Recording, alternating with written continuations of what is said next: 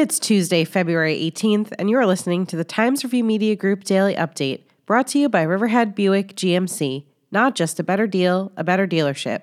The man who was operating a 39-foot Cobalt boat that struck a bulkhead in Mattituck last fall, injuring 2 passengers and killing a third, is planning to sue Southold Town for $30 million for negligence and defamation of character, according to a notice of claim filed with the town clerk. In the claim filed by his attorney, Frank Blangiardo, Frank DeStefano of East Northport alleges that the town failed to maintain navigational aids at the entrance to James Creek in Mattituck, which contributed to the crash. He is seeking punitive damages for injuries, loss of earnings, false arrest, wrongful prosecution, and publication of false statements by the town's police department. Southold police responded to the scene near Old Salt Road around 9 p.m. November 10th after the boat slammed into the bulkhead fronting Great Peconic Bay. The crash claimed the life of 27-year-old Kelly Blanchard and injured Mr. DeStefano and passengers Nicholas Soulis and Miss Blanchard's sister, Megan. Police initially arrested Mr. DeStefano and charged him with boating while intoxicated, a charge that was ultimately dismissed after a toxicology report showed that his blood alcohol level did not warrant a criminal charge. Megan Blanchard has also indicated she will file a $25 million lawsuit against the town. Town attorney Bill Duffy confirmed the claims had been filed and said his office is in the early stages of investigating the town's liability. Following standard depositions, the claimants have 1 year to file a formal lawsuit with the town.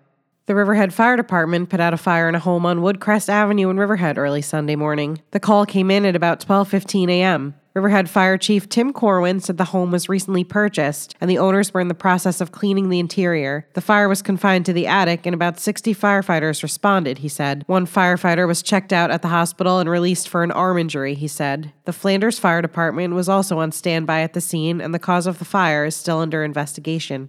Southold Town officials are eyeing a second 6-month extension of a building moratorium in place along Main Road in Mattituck. Town attorney Bill Duffy said last week that consultants are still working on zoning and traffic studies, as well as completing survey work related to plans for a traffic circle at the intersection of Route 25, Love Lane, and Old Sound Avenue. The moratorium was first implemented last February and halted the issuance of permits along Main Road between Bay Avenue and Pike Street. It directly impacted plans to construct a 20,000-square-foot hardware store on the corner of Main Road and New Suffolk Avenue. One property owner, represented by attorney Stephen Kiley, is seeking a variance from the moratorium in order to make site improvements. The town board will hold a public hearing on March 10th at 7 p.m. on the variance, followed by a March 24th hearing at 4:30 p.m.